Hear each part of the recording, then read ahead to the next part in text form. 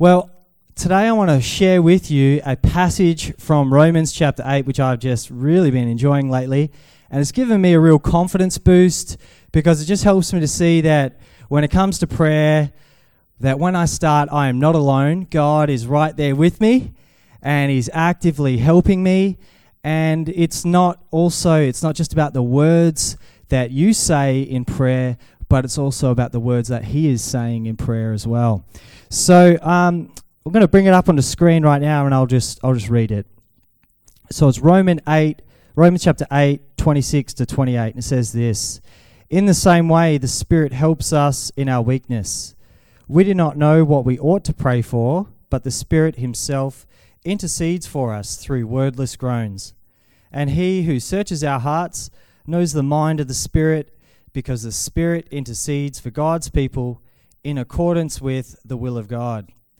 And we know that in all things God works for the good of those who love Him, who have been called according to His purpose."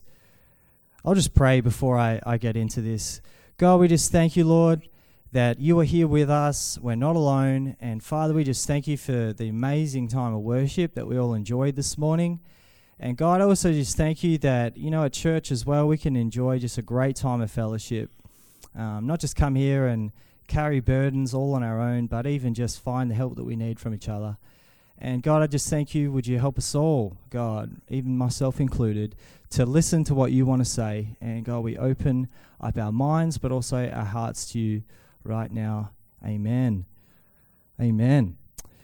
So just a quick drinks break, everybody. So because of the impact of living in a sinful and fallen world, we just don't have the strength that, we just don't possess the strength to be able to follow God on our own. Our desires aren't strong enough. Our understanding isn't strong enough. Our faith isn't consistent enough. When it comes to suffering and trials, we can easily be overcome by disappointment and fear and resentment. We might tell God, hey, I'm going to do my quiet time tomorrow, but then you wake up the next day and it doesn't happen.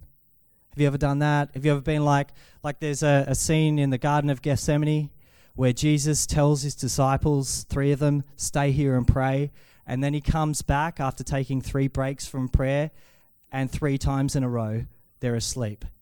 So we're just not strong enough to follow God in our own strength, and we need help. And thankfully, He's given us the Holy Spirit, and the Holy Spirit, as it says in verse 26, the Holy Spirit helps us in our weakness, which is one of the key focuses we're going to look at today. He helps us to be patient. He helps us to love others. But what this passage is all about is how He actually helps us in prayer.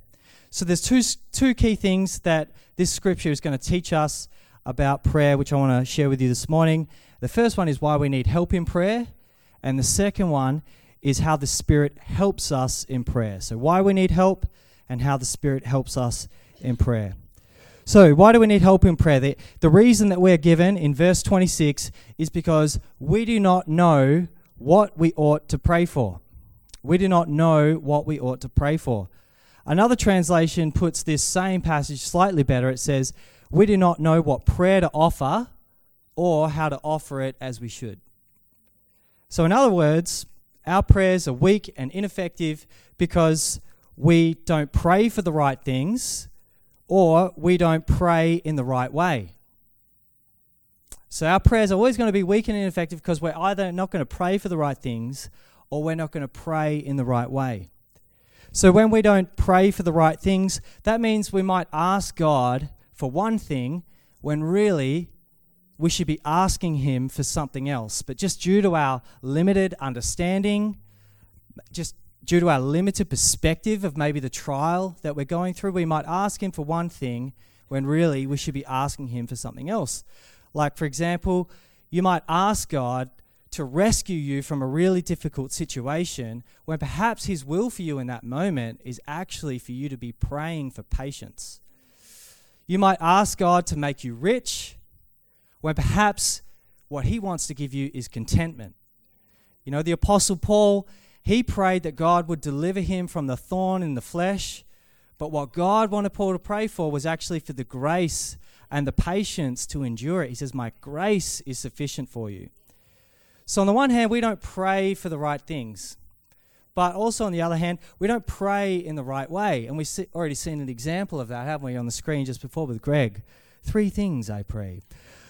So our prayers, they lack sincerity, they lack humility, they lack faith, and they lack perseverance. Or maybe, for instance, we might pray for the right things, but then we're going to be let down by maybe the way that we pray. So one of these 2 things is always going to make our prayers weak and ineffective. So just for example, in terms of not praying in the right way, you might be praying, but really in your mind and your heart, you're just a million miles away. Or you might be praying, doing your very best to pray a prayer of faith, when really your mind and your heart is just riddled with doubt. And you know it, but you just can't seem to muster up that strength to be able to really apply yourself to that prayer of faith. But in Jesus, we have this incredible example of someone who can pray in the right way and pray for the right things. In the Garden of Gethsemane, when he's on his knees and he is agonizing in prayer and is actually experiencing fear because of his humanity, we see him still be able to muster up this incredible power and strength to be able to pray a prayer in the right way, where he says, God, not my will, but your will be done. It's bold, it's persistent, it's got courage, he's persevering, he doesn't lose heart, and he prays on total, and I'm not saying that you need to do this, but he prays for about 3 hours.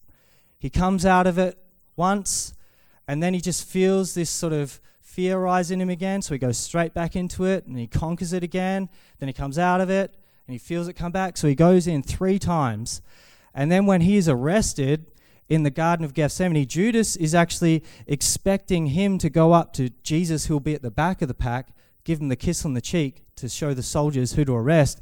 But Jesus breaks through the disciples and walks straight up to Judas, because his knees were quivering before he went into the garden, but now they're not. But because the disciples fell asleep, they all flee and they all run away. So we have this, just in that, he's praying in the right way. But then there's this other amazing example when just before he goes to the Garden of Gethsemane, we see Jesus pray for the right thing. He offers up the right prayer at the right time. So the situation is he predicts accurately that Peter, who also goes by the name Simon, that Peter will soon deny him 3 times. And Peter is outraged. He can't believe that he would deny his Savior 3 times. No way. Peter is outraged that Jesus would so underestimate him. And then we see this prayer that Jesus prays for the right thing, and it will bring it up on the screen. He says, Simon, Simon, pay attention. Satan has demanded to have you all, to sift you like wheat. But I have prayed for you, Simon, that your faith may not fail. When you've turned back, strengthen your brothers. So what's really interesting here in this passage, and maybe you've already seen it, is that he isn't praying that Peter wouldn't fail. He isn't praying that Peter won't go through this difficult situation. What he's praying for is that Peter's faith wouldn't fail. Even though he knows Peter will deny him, he doesn't pray that situation won't happen. He just prays that after it does happen, that Peter's faith wouldn't fail. And so it's kind of incredible that he can foresee the situation that Peter's going to go through. It's going to be a negative situation, but he is praying right there in that moment that Peter's faith wouldn't fail. So he knows the exact prayer to pray, and he offers it up at the right time.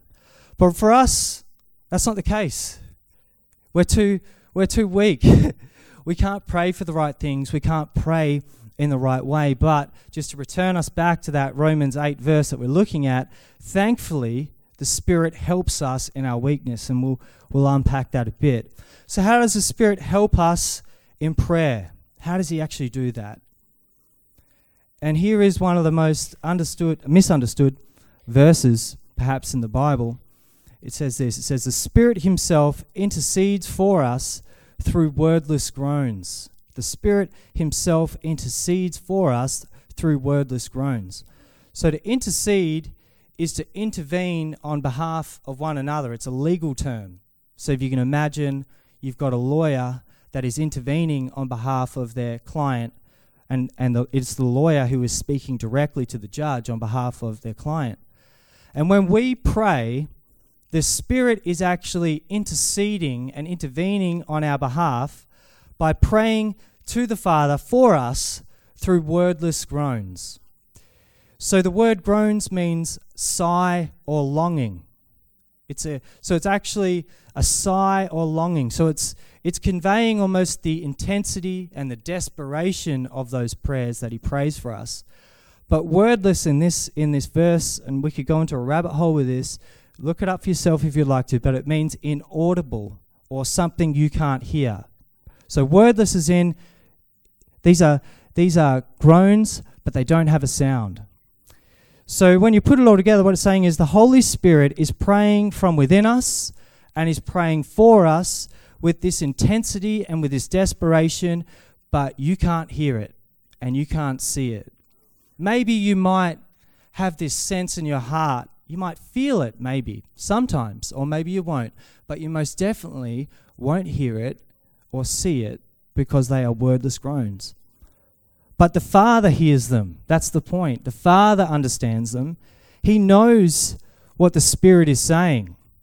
And the crazy thing is, because the Holy Spirit dwells within our hearts, right? He knows and he is aware of our deepest needs, even the needs that you yourself aren't aware of. And that's something I've been thinking about lately is the Bible tells us that we should be praying and telling God all of our needs. But the catch with that is there are needs that we have that we don't even know that we have. Or there are needs that we have that we can't even find the right words for. Like, have you ever been upset and someone says, "What's wrong?" and you just ramble and you don't feel like you quite catch it? Or maybe they might say, "Hey, what's wrong?" but you just can't find the right words for it. The Holy Spirit knows all of your needs, your deepest needs, and he is actually lifting those up to the Father in a way that you can't hear them, but in the way that the Father hears them, he understands them. And more than that, he's lifting up those prayers and he's praying those in accordance with the will of the Father, in accordance with his will and his purpose for our lives. So what is the will and the purpose of God for our lives? Well, at a general level, it is just the internal security of our soul. The evidence of that is in what he's already done for us. He's given us Jesus to die for us, to pave a way into salvation for us. And then he's given us the Holy Spirit to help us to live out that salvation.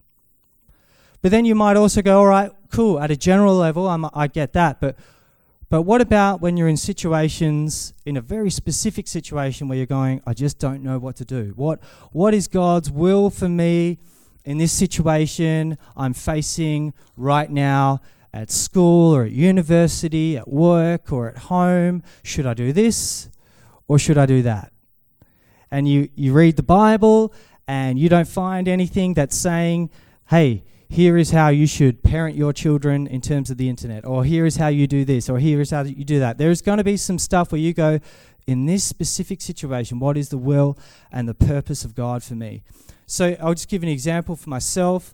At work, I'm really sensing at the moment that there are some new opportunities in my workplace that I feel like maybe God wants me to step into.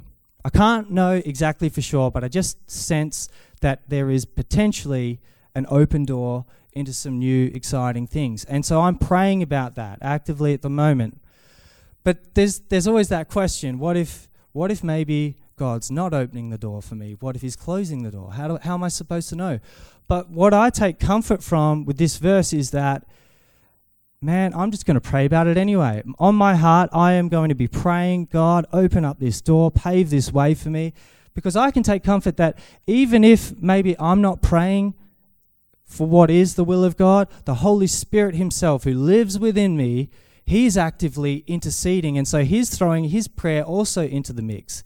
Perhaps his prayer joins with mine in agreement. Perhaps it corrects mine. Maybe I'm praying for an open door when perhaps I just need patience.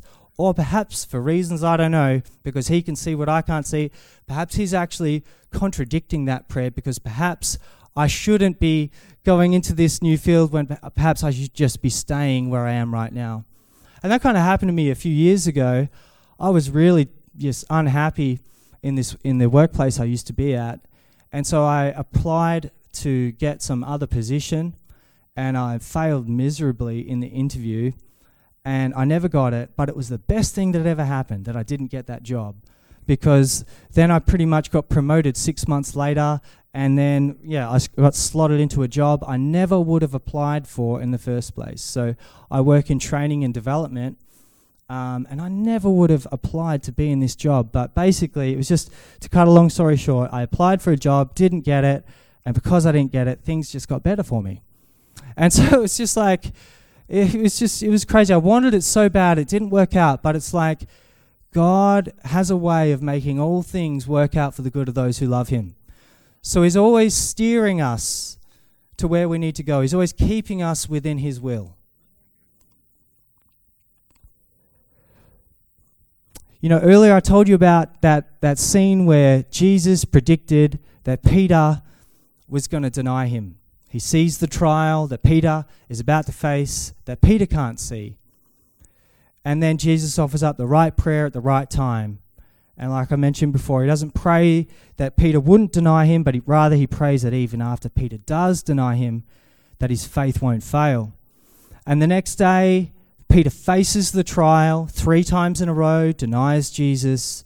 And when he hears the rooster crow, he is just distraught. He is beside himself. He's crushed, but his faith remains strong. It never fails.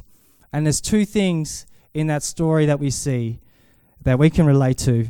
First of all, we can clearly see Peter's human weakness. He had no idea that the next day was going to be one of the darkest moments in his life. We can see that. But what we also see is the power of Jesus' prayer that he prayed on his behalf. Everything works out just as Jesus predicted, the denial, but everything works out according to Jesus' prayer. So Jesus' prayer is so strong and so powerful that it actually just changes and alters the outcome of Peter's life. And I hadn't planned on sort of factoring this in, but this is just some bonus information for you.